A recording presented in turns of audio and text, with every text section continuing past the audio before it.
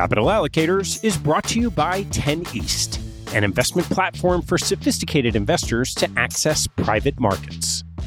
10 East brings benefits of having your own family office without the cost and headaches of doing so. It's founded and led by Michael LaFell, former Deputy Executive Managing Member of Davidson Kempner. Michael and his investment team offer members the opportunity to co-invest by offering at their discretion. Michael and his team source, diligence, and commit material personal capital to each investment. The opportunities shared on the 10 East platform offer exposure to private credit, real estate, niche venture and private equity, and other idiosyncratic investments that typically aren't available through traditional channels. The principals have over a decade track record of investing in these types of exposures across more than 350 transactions. Post-investment, the 10 East team conducts ongoing monitoring and reporting, just as you'd expect from an institutional investment organization. I've known Michael for about a decade, and after becoming impressed by the quality of 10 East offerings, its research process, and high-quality investment team, I became an advisor to the organization and investor in multiple offerings. You can learn more and join me as a member at 10east.co. That's the number 10east.co.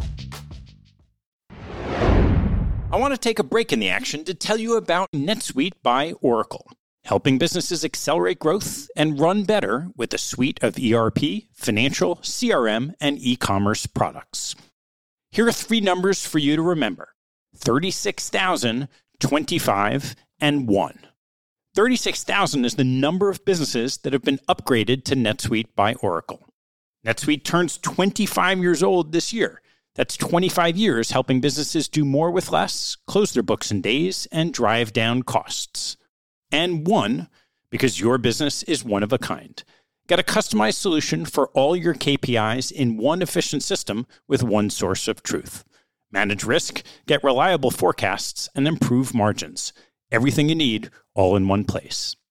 Right now, download NetSuite's popular KPI checklist designed to give you consistently excellent performance, absolutely free at netsuite.com/allocators. That's netsuite.com/allocators to get your own KPI checklist. netsuite.com/allocators. And now, back to the show.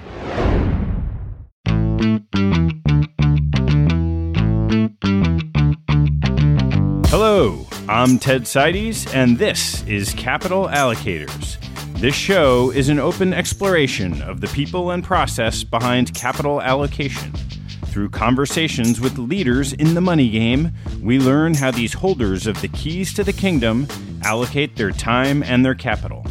You can keep up to date by visiting capitalallocatorspodcast.com. My guest on today's show is Jennifer Prosek, the founder and CEO of Prosek Partners, a leading international public relations and financial communications consultancy, and a popular past guest on the show. In our first conversation, we discussed branding an asset management firm and many of Jen's leadership nuggets of wisdom. That conversation follows on the feed. Our second conversation discusses the evolution of marketing and brand development in asset management and how the pandemic has accelerated trends already in place. We discussed business development in a virtual world, including building a digital profile, developing a presentation style, handling significant world events, differentiating from others, and nailing the narrative. We end by turning to lessons Jen learned on internal communication and leadership through the health crisis. Please enjoy my conversation with Jennifer Prosek. Jen, great to see you. Great to see you too, Ted. Well, it's actually been a little over 2 years since you were on the show. And one of the things you talked about then was this notion of this emerging market for marketing. And certainly we've heard this phrase that COVID's accelerated trends already in place. And I'd just love to start by your perception of what's happened over the last 2 years in this area of asset managers and marketing. I talked about the emerging market of marketing. It's still the emerging market of marketing, but I think we're in a different inning, if you want to talk in baseball terms. So there's just been a maturation, right? More firms and private equity, alternatives, hedge funds, asset management are getting into what I would call sophisticated marketing and reputation management. And that's been accelerated by COVID too, because we all are now in a virtual world and fundraisers have to raise money and marketers have to sell product, and brands and what they stand for and their digital profile are more important than ever. So in the beginning of the crisis, I worried that we would lose a lot of business just because crises cut budgets. But what happened was the opposite, right? Especially in areas like private equity, they doubled down on digital, they doubled down on video, they doubled down on audio, and they realized they really couldn't get the job done without a lot of these, call it marketing things. And even for us, I realized when we were a small firm and had not that much brand visibility, if we had hit this crisis, the inbounds wouldn't be coming in. But now that we're an established brand, which we've worked very hard on, we've eaten our own cooking, we've done what we do for our clients, the phone was still ringing and the inbox was still full of queries. And so that was actually a really interesting moment for me to say, wow, this marketing PR stuff really works. It's helped us in the crisis tremendously. How have you found this whole notion of business development virtually playing out? I would say, especially in the beginning of lockdown, it was everyone's number one vulnerability. Like, will I be able to meet anybody? And will I be able to generate a new relationship over Zoom or in this video world? And it's definitely been more challenging. I mean, think about how we all operate. We go to the Milken conference, we go to Super Return, we go to raise money, we go to for brand visibility, we go to add people to our network, and all of that stops overnight. So there was definitely fear and paralysis, but very quickly, the most entrepreneurial, successful people pivoted, and you had to pivot quickly into BD in a virtual world. And I actually wrote a whole piece called BD in a Virtual World with a lot of different recommendations. So for instance, one of the things I counsel my clients is business development now is about giving gifts. Giving to receive, the gift of knowledge, the gift of an insight, the gift of a peer network. So if you invite people to a convening session to hear a speaker or to hear from you on an insight, you got to be gifting an insight, a peer network, value, and that returns. I always talk about the law of reciprocity. If you give a gift to someone, whether it is the gift of knowledge, the gift of insight, the gift of whatever, sometimes you get an opportunity back.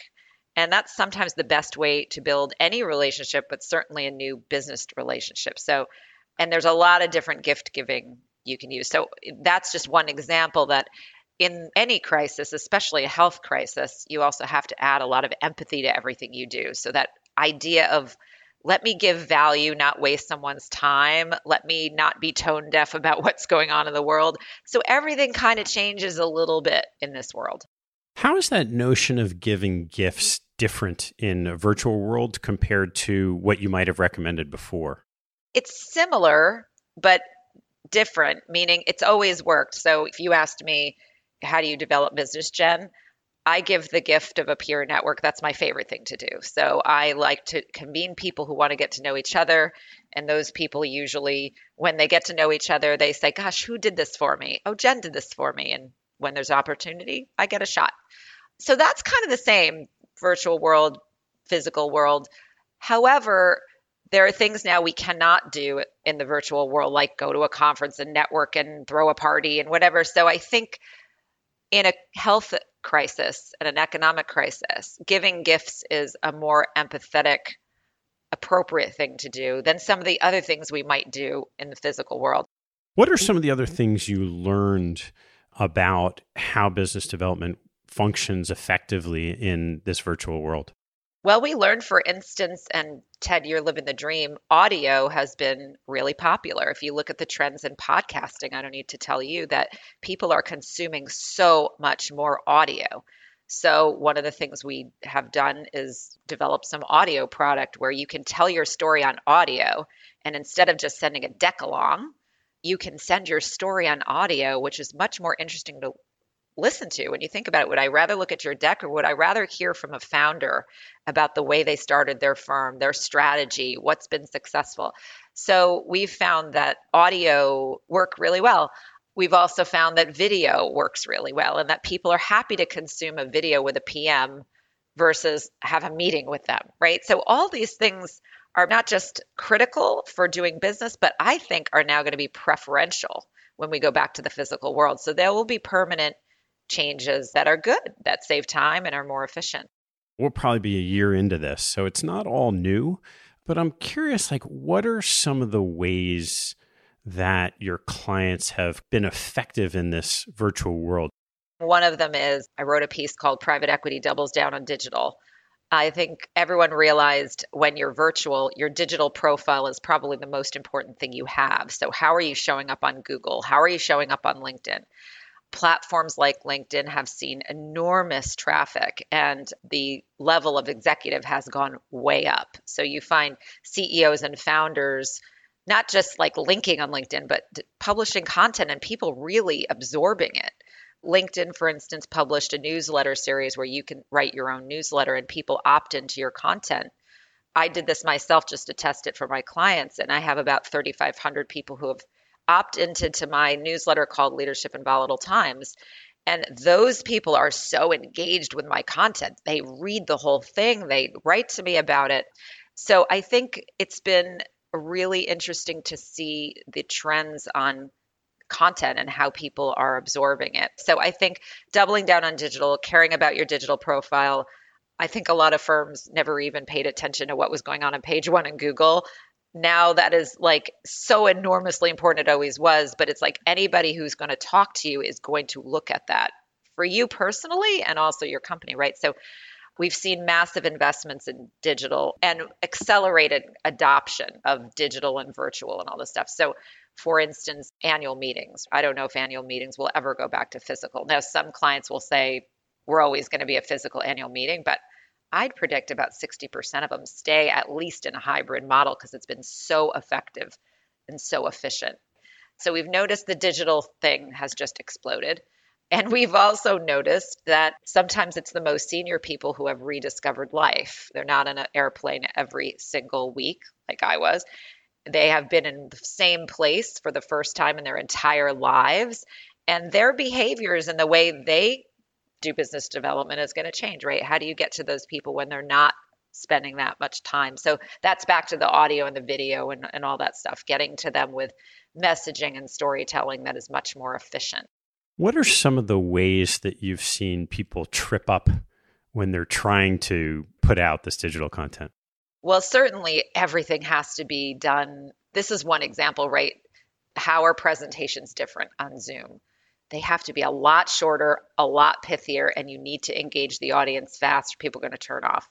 You used to be able to get away with a really long deck and droning on and because they were in the room with you, right? Now you just lose it. So there are differences to the style and the tone. And I think the trip ups that I've seen are just not understanding how much time you have to entertain someone on a Zoom call and engage them.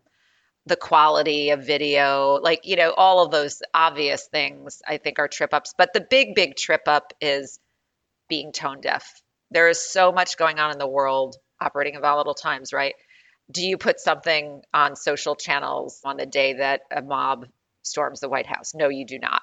So the trip ups are not just the quality and the style of the things you're doing, which is enormously important, but it's not paying attention or not knowing that in this volatile world, what you're doing in that particular moment may be very inappropriate.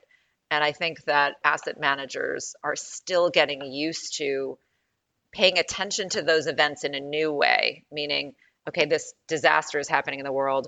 What should I do today or not do today in my marketing and business development? And that's been a really easy place to trip up. So I know you wrote another post about when to speak out and when not to. And this is such an interesting topic. And a lot of these asset managers have big personal balance sheets. People look at them. And you could look at the parallel of the world of professional athletes. Like, what's the right time and way for a manager to express whether it's political views or personal views that may or may not be exactly the same as what a client wants to hear just about their products? Yes, I just posted to speak or not to speak. That's the question. I'll caveat this by saying every single situation is super custom to who the manager is, who the firm is, how on the radar screen they are. But and across the board recommendations, recognize that we are in a time where employees expect leadership to say something about major events. It doesn't have to be a highly political message, but a message of comfort, a message of care. Employees are acting and behaving in completely different ways. So if you want to keep your talent and have the best talent, recognizing that these outside events create anxiety and discomfort and safety issues and everything, and addressing those things is pretty critical. Now, the problem is people ask me, well, if we start that slippery slope, we do it on every event. You don't do it on every event. You do it on the events that affect your employee base or the events that are so big in the world that they really deserve attention. Sometimes if you don't do that with your employees, they almost assume you don't care or assume that you're not thoughtful about these things. So that is one absolute, is the internal audience. And after George Floyd died, I might have told you this, I spent the weekend emailing CEOs and founders just to say, hey, look, I know you're watching this and I know you care, but what you may not know is your employees might expect you to say something. Here's something I wrote to my firm, just to give you an example. And the big sea change is, I think even 2-3 years ago, I would have gotten crickets. I would have gotten either no response or like maybe the virtual eye roll, but every single one said, I'm so glad you emailed me. This has been on my mind. I just haven't really known exactly what to do. Thank you for the sample. And so I think this is recognized as something we need to do. So that's the employee part. And then the other absolute is what I said about just making sure the organization knows to do things or not to do things around events. Like today's not a day for us to be reaching out, pushing product, right? So that's another absolute, is like, think about the reputational damage that could be created in your organization by certain behaviors and make sure you give people guidance. We said around the storming of the Capitol, give clients guidance not to post on social channels today unless they're pretty sure it's appropriate. So the other advice I give is, look, if you're a very on the radar screen political donor, and the press covers that regularly, look at what's happening. The press is calling out enablers now, right? So you might want to think of distancing yourself from that or the ramifications of not. So all of these are choices, but being very thoughtful around them. How do we show up in the world, and will we be the center of attention on any of these issues? So that gets back to this broader issue of, for business development professional, how to effectively sell in this period of time. So one is this question of there are events going on and being empathetic to that. What have you learned about what's effective and what's ineffective in a virtual world? Well, this doesn't matter whether it's virtual, physical, but the most important thing is nailing your narrative. Do you have a compelling story that people are going to want to hear? So I always sort of back up to that. You got to start with the content. And we all know, we've seen websites and pitch books and materials that all need work and don't nail the narrative. That doesn't matter. And then I think in this world, again, the real difference is, how are people paying attention? When are they paying attention? How do they want to consume things? I think we're seeing virtual platforms pop up now for virtual fundraising. So there's innovation going on. So everyone knows the conference circuit's dead. So how do we do those speed dating conferences now? You see online versions of those happening. And we've had clients call me up saying, oh my gosh, thank you for getting me involved in that virtual fundraising conference. I actually developed business and I think I'm going to get some money, which is pretty amazing. But what we've really learned is, like, look, if you had a strong brand in the physical world, you're in good shape. You're known, you're well known, you've got an investor base that respects you. You basically can call up on those people again and to re-up, right? It's the firms that aren't as well known. So they really need to make sure they nail their narrative, they're visible, they're building their brand in a positive way, so that I always say, we don't want to have the first meeting, we want to have the second meeting. You don't want to have the first meeting and spend the entire time explaining who you are, what you stand for, what you do. You want to have that second meeting in the first meeting, which is like getting right to the point of what your goal is. And again, the big difference now is just delivery channels, video, audio, virtual platforms, et cetera. But realizing too that this is going to stick in a pretty significant way. So I think if an organization hasn't really built its muscle for this in this type of world, they should hurry up and do so, because I think maybe we'll go back to half of the old behaviors, but not all of them. Are there tips that you've figured out relating to just the video interface and video calls and how to make those more or less effective? There's the 101 stuff that, to your point, we're a year into the crisis. So if you haven't figured out the platform that works for video, the lighting, we actually gave away, talk about gifting, give to receive.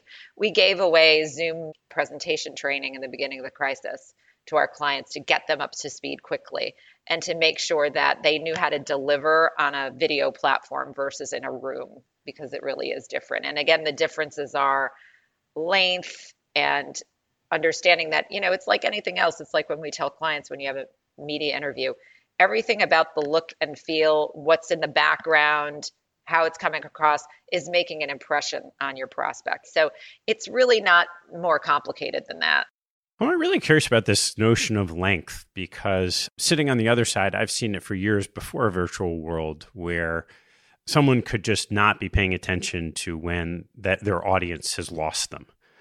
And sometimes it seems like that's actually harder to pick up on in video. Now, how do you coach people to understand when they're droning on for too long?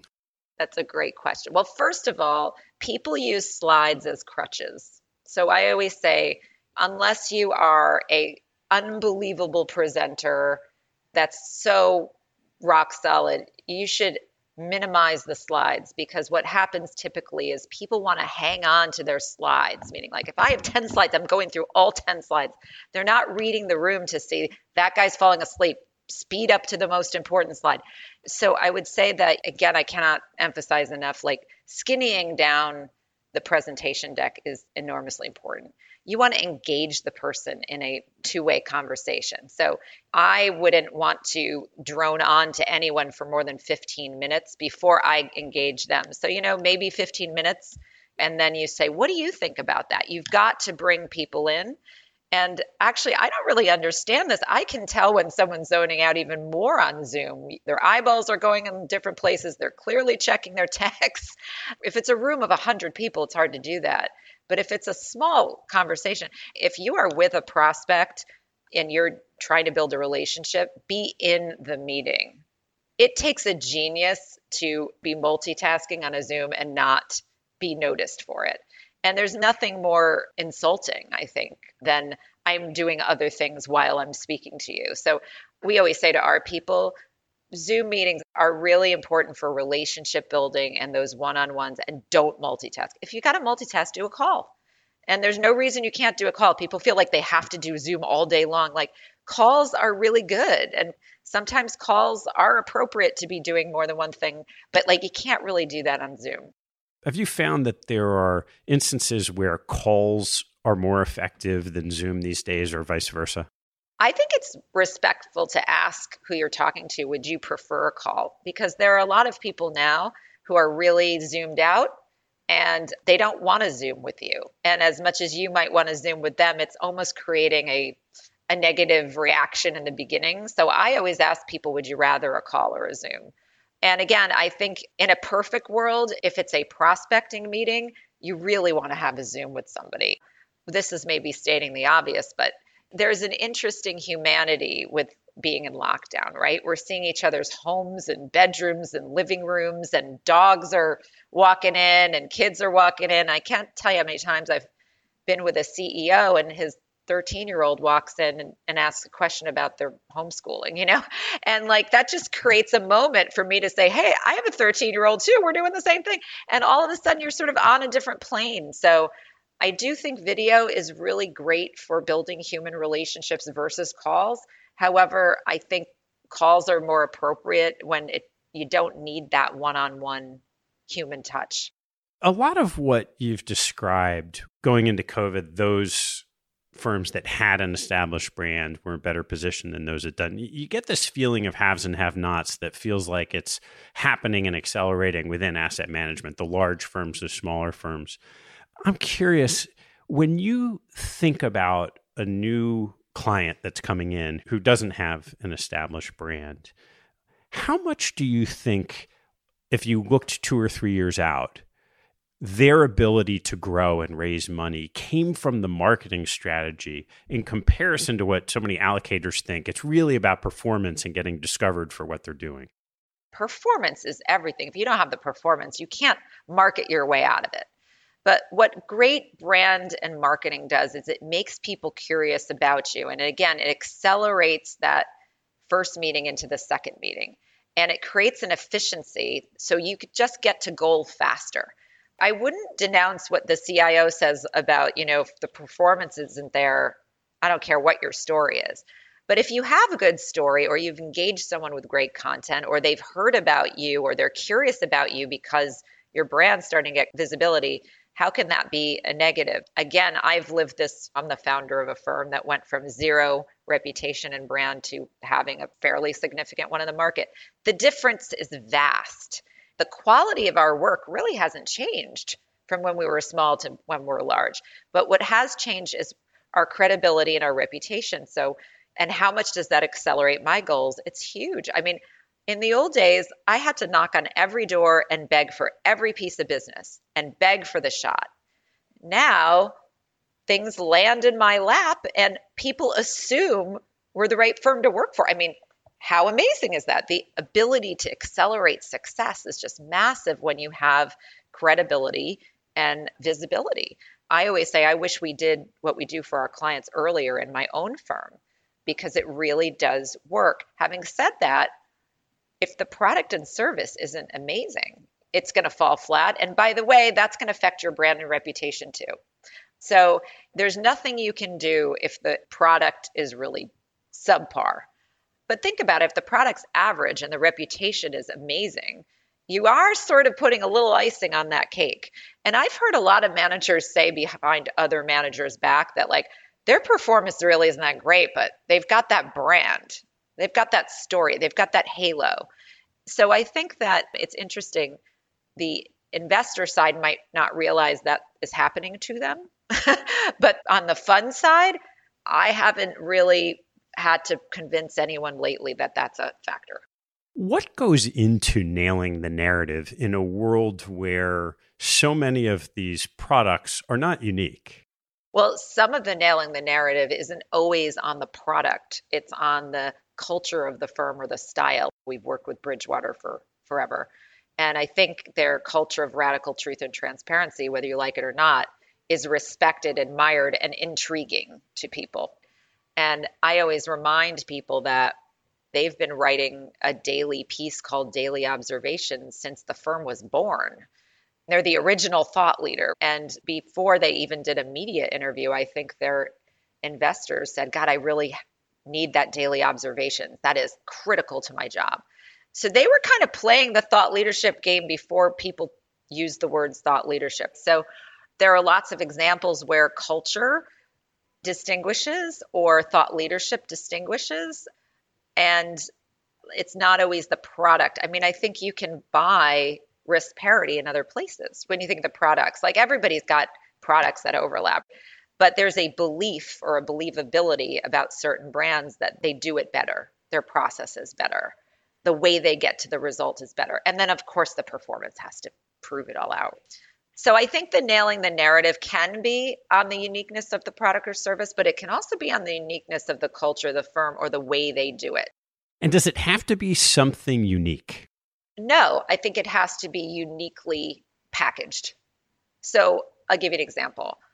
If you asked us about the culture of our firm, I would tell you we're an army of entrepreneurs. And in 2011, we published a book called The Army of Entrepreneurs.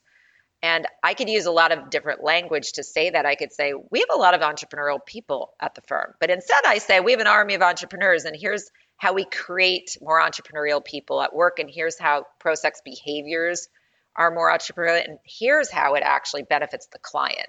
You got to close that loop. And that intrigues people. They're like, tell me about the army of entrepreneurs. I totally want to hear about that. I think if I just said Prosec's an entrepreneurial place, that's interesting. That's not a book. That's not a speech. That's not a talk. That's not someone I care to get to know. So I do think for many, many things, even outside the financial world, think about why you buy a certain shampoo versus another. Is it really the ingredients? No, it's like the way you feel about you when you associate with that brand. I always said back in the day when we founded the firm and no one believed financial services firms would care about brand, I was like, why? What's the difference? And I think now people understand. I'm really curious to just throw a hypothetical at you.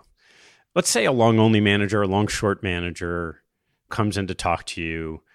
They've got a great background. They've got a 5-year track record that's fine. They've got a couple $100 million, maybe it's $1 billion fund, and they can't quite understand why they're not growing as much as this peer or that peer. Their performance is a little better than theirs. Where do you start that process with them to help them nail a narrative? Well, first, I think we'd audit like everything they're doing to see, is it not just the marketing? A lot of times it's the IR department or the sales. So there's more to it. And as someone who runs a business, I uniquely understand that there could be other business reasons why competitor A is doing better than competitor B, even when competitor B's track record's a little bit better. So it could be something about something else. But however, if the other competitor has a better brand in the market, more buzz and more recognition, we usually can assume the one with no recognition and no brand really needs to up its game. So we would start the process with what we'd call discovery, which is just really doing one-on-one interviews with the management team and the founders and also some of their clients and investors, and trying to figure out what is the special sauce of this particular firm? Like, why would anyone be attracted to this firm? Why would it buy its products? And then we go through a creative process to say, how do we put that story forward in a unique way? And almost 100% of the time in discovery, we discover something. We discover, wow, there's some unique culture here, or wow, the process to the way they get there, or wow, and whatever that distinctive thing is, we try to build some sort of language around that is intriguing, yes, but also educates the world in an instant to what that difference is. And then depending on what the difference is, we recommend, how do we bring that to life? Do we bring that to life? How do we bring it to life on the website, on your digital properties, and social media, in news interviews, and in video? So it's really like, once you have the story, the unique story, it's amplifying that across all those channels and making it very consistent. And then making sure the internal people are speaking the same language every single time they show up. There's so much power in that. My greatest compliment is when a client says, my God, every one of your people, it's like they say the exact same thing about what they love about the firm. That is so powerful. So just getting everyone on the same page, and then getting out there and being experimental. I always tell you, Ted, the first podcast I did with you, I got so many positive reactions, more than any other interview I had done in the whole past year or so. And that was an experiment. I said to you, I remember, I'm like, you sure you want to do this with me? Asset managers aren't really going to care about a podcast about marketing. I was wrong. They totally cared. So you have to experiment and see, what is really hitting my audience and making this work. And then we always say, put in the reps. It has to be a very consistent effort. It can't be like you do one of these and one of those and ad hoc. It's got to be a consistent, sophisticated program that is measurable. It's like anything else. If I sent you to the gym for a year and you put in your reps the same way all year, you're like, wow, I changed my body. It's the same thing, Things really start to accumulate in the right way. So Jen, I want to pivot a little bit while we're talking, because I know in our first conversation, so much of what came out of it were the insights that you have from running your own business. And on this whole conversation about what's happening in this virtual world, I'd love to chat about what you've learned about corporate culture just from your own company. Okay, love this topic. So again, we're an army of entrepreneurs, thank God. So what I learned about our culture, that even though we're 250 people, we have the same entrepreneurial flair we did before, because we had to prove it out this year. So I always say to people, thank God we had that magical culture, because all we had to do is tell people, like, turn it up, because we're in a crisis, right? It's hard to create that overnight and tell people to turn it up. So I learned that the value of culture is that you need to lean on culture in good times, but really, and in bad times too. But one thing that was very useful, there's 3 words I used all year long about our culture, and it was like the mantra for the firm. And every time someone behaved this way, we kind of celebrated it. And it was grit, hustle, and humanity. Those 3 words. If we had grit, hustle, and humanity every single day we came to work, we knew we were going to have a good year despite what was going on. And that was true. So I think what we learned about culture is it's so unbelievably valuable, especially in a crisis. But the leader has to really make sure you're over communicating in a crisis. So this one was a health crisis. So people had all kinds of issues. Instead of doing a monthly all hands call, we did a weekly one. Instead of having a monthly partner meeting, we had a partner meeting every day at 5 o'clock. So it was important to really overemphasize the touch points, the transparency, the communication. If you asked anybody at Prosuck, down to the intern, like, what got you through the crisis, they'd be like, grit, hustle, and humanity. Because we talked about it, we celebrated it. And the humanity part of our culture turned out to be obviously hugely important in this one, because humanity is what everybody needed in this crisis and wanted out of the workplace. So another thing we've realized about culture, and it's back to employer-employee trends, is if you're going to win the talent war, especially coming out of this one, you've got to be a firm that has a strong culture and has a dose of humanity. That's what people want.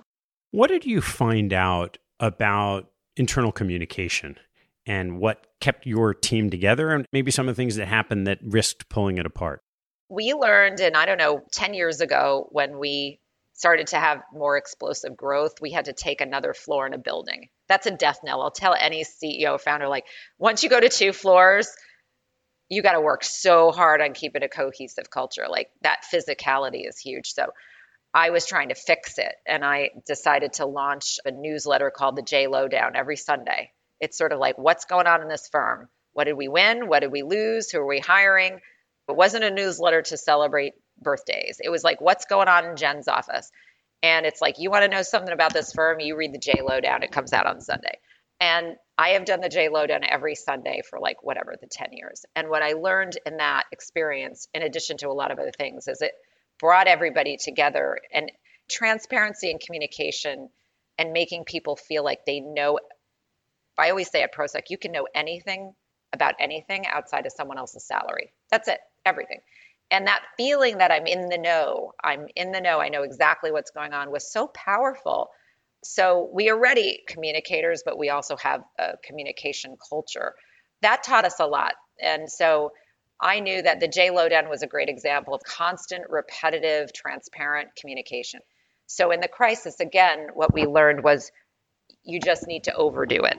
When people are feeling high anxiety, overworked, potentially unplugged, living all over the world, stuck all over the world, that weekly transparent meeting changed the game for everybody. I cannot tell you how many thank you notes I've had from even junior employees, like, thank you for sharing the losses, not just the wins. Thank you for telling me exactly where we are as a firm and how we're performing.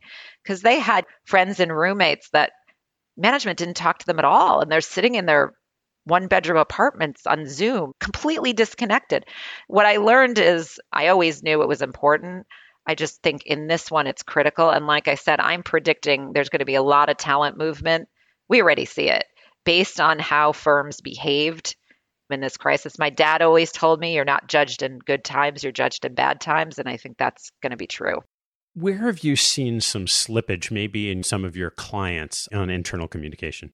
Well, the slippage is usually very simple, that they're not doing it, and they're not doing enough of it, and they're not prioritizing it or caring about it enough, or they just haven't been enlightened on how important this is and how bottom line it is.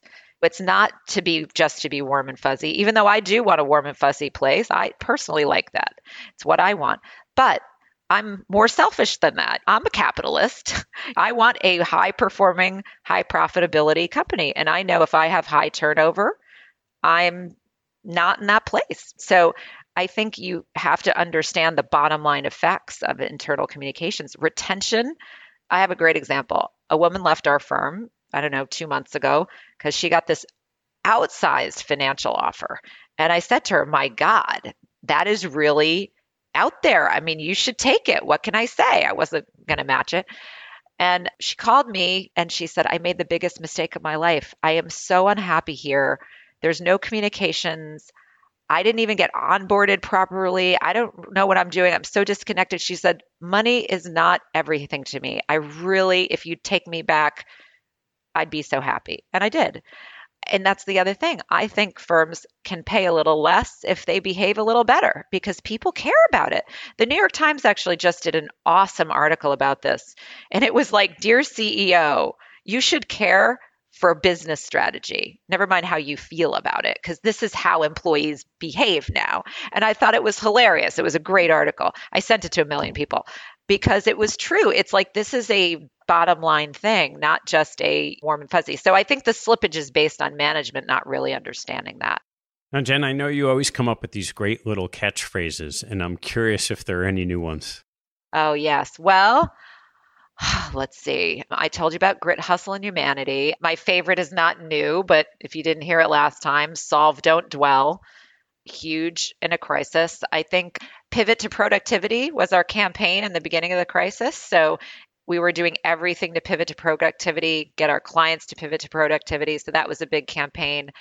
Interestingly enough, I did 4 presentations to the team called Making Our Own Luck, because it was really about like, you can make your own luck in our business. You can find opportunity. You could launch new product that you never had before. So in the beginning of the crisis, we asked ourselves, where are the vulnerabilities? What are clients worried about? And the first thing was this BD in a virtual world. So we put together a workshop on BD in a virtual world, a whole offering, a video offering, an audio offering, all this stuff to get people to pivot to productivity as quick as possible. And so again, we made our own luck there. So I'll give you an example of that. This is really funny. I was asked by a very, very big private equity firm that you've definitely heard of to present to their entire private equity deal making team on pivot to productivity.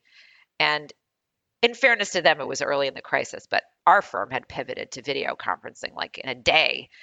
And they asked me to do this presentation. I assumed it would be on video. It was a phone call. The first thing I said to them is like, dear masters of the universe who are used to getting on planes, you are now stuck on the ground and having a phone call to close the deal is not going to get there. So it was like a great way to start. But they were so behind on realizing like the first pivot was just figuring out, how do I communicate? Like, how do I make connections, right? So anyway, making our own luck was a big one. What are you seeing in terms of trends coming through your business? Yeah, lots of trends. So the private markets are on fire, and there are many, many new private market entrants, and they all luckily understand how important it is to build their brands quickly. It's a competitive space, but it's a very hot space. Oh my God, SPAC. We are launching, I don't know how many SPACs we've launched, bajillions. I'm on the board of a SPAC. So the SPAC thing is massive. So that's happening. In our business, obviously, the special situations work is very busy because even though the financial sector, especially asset management and private markets, have done pretty well, not all portfolios are doing well. So there's a lot of unwinding and all that sort of stuff. So that's a trend. The digital thing, I wish I had 3 times the digital group I do, because it is the shiny toy of every conversation for good reason. You talked about the acceleration of trends. Anyone who had not digitized their model prior had to do it really quick. And that has the marketing and the communications as part of that. So CRM and email marketing. And we've even seen a lot of firms adopting Google AdWord campaigns to create paid visibility online. I mean, when did you ever see like a credit shop doing a Google AdWords campaign? But that's happening. So that's really interesting. So again, what I said about back in the day when we found the firm and we were like, I don't really understand why these firms don't care about these things these consumer firms do. It's all becoming, it's like the consumerization of this world. And I'm definitely seeing the majority of leadership of this firm scratching their heads and saying, how are we going to return to better? Return to better is another catchphrase. Not return, I hate when people say, can't wait to go back to the old world. It's like, that's dead. How do we return to better? So smart leadership is thinking about, what is our workplace flexibility program going to look like now? And are we going to do those AGMs virtually forever? And what do we keep that's good? How do we keep people off airplanes 50% of the time? It's like, if you think about the old world, the things we used to do were crazy. So, yeah. And then, of course, I have to say, like, the unrest in the country is top of mind for everyone. So this is definitely a trend. Diversity, inclusion, race and inequality, ESG, these are the top things on any CEO's radar screen. And I think the struggle for asset managers is like some of that's really new. So I always say it's really hard to be a leader right now. When have you had to deal with a health crisis, an economic crisis, a race and inequality crisis? Now we have unrest in our political system. I mean, it's so thorny. And the expectations on leadership are higher and higher and higher by their employees and other stakeholders. And it's tough. Jen, this is fascinating as always. I can't really let you go without a few closing questions, and we covered most of them. So I'm going to ask you one, and then I'm going to ask you the one about mistakes that I always leave for our premium members. So what's your most important daily habit? Ooh, great question. My most important daily habit is sleeping at least 7 hours, probably. I really am a huge believer in sleep. Good enough. Jen, this is just amazing. Thank you so much. Thank you, Ted. I'm going to keep you for this one last one that I do for the premium members, which is, what was your biggest mistake and what did you learn from it? My biggest mistake when we were very small was hiring someone's husband into the firm. That was my biggest mistake, I think. I learned a lot in that. And unfortunately, I lost the husband and the wife was the valuable one. What did you learn from that? I think I learned to be a little more professional. When you're small, you think you're a family, and that's great. And there's a lot of good that comes out of that culturally. But it is a place of business, and you do need policies and rules. And I think most entrepreneurs will relate to this. It's like you look back on your early days and you're like, wow, that firm was run by somebody in their 20s, So, and I could talk about so many other mistakes. Maybe this is a bigger mistake. I co-branded my firm without a lot of thought in the early days with a JV partner. And there's nothing more important than your name. And you have to be very careful about that decision. And that was probably even a bigger mistake. How'd you correct it? I changed the name of the company. Because when you put sales and business development first, a lot of things look really good on the surface, but you have to look at cultures and where there are matches. And cultural match is the biggest thing if you're doing a joint venture. And then if your name is combined with someone else and the behaviors don't match, it becomes a huge problem. So I literally changed the name of the company. That's why we're Prozac. Jen, this is awesome as always. Thanks so much. Thanks. Thanks for listening to this episode. I hope you found a nugget or two to take away and apply in your investing and your life. If you'd like what you heard, please tell a friend and maybe even write a review on iTunes. You'll help others discover the show, and I thank you for it. Have a good one, and see you next time.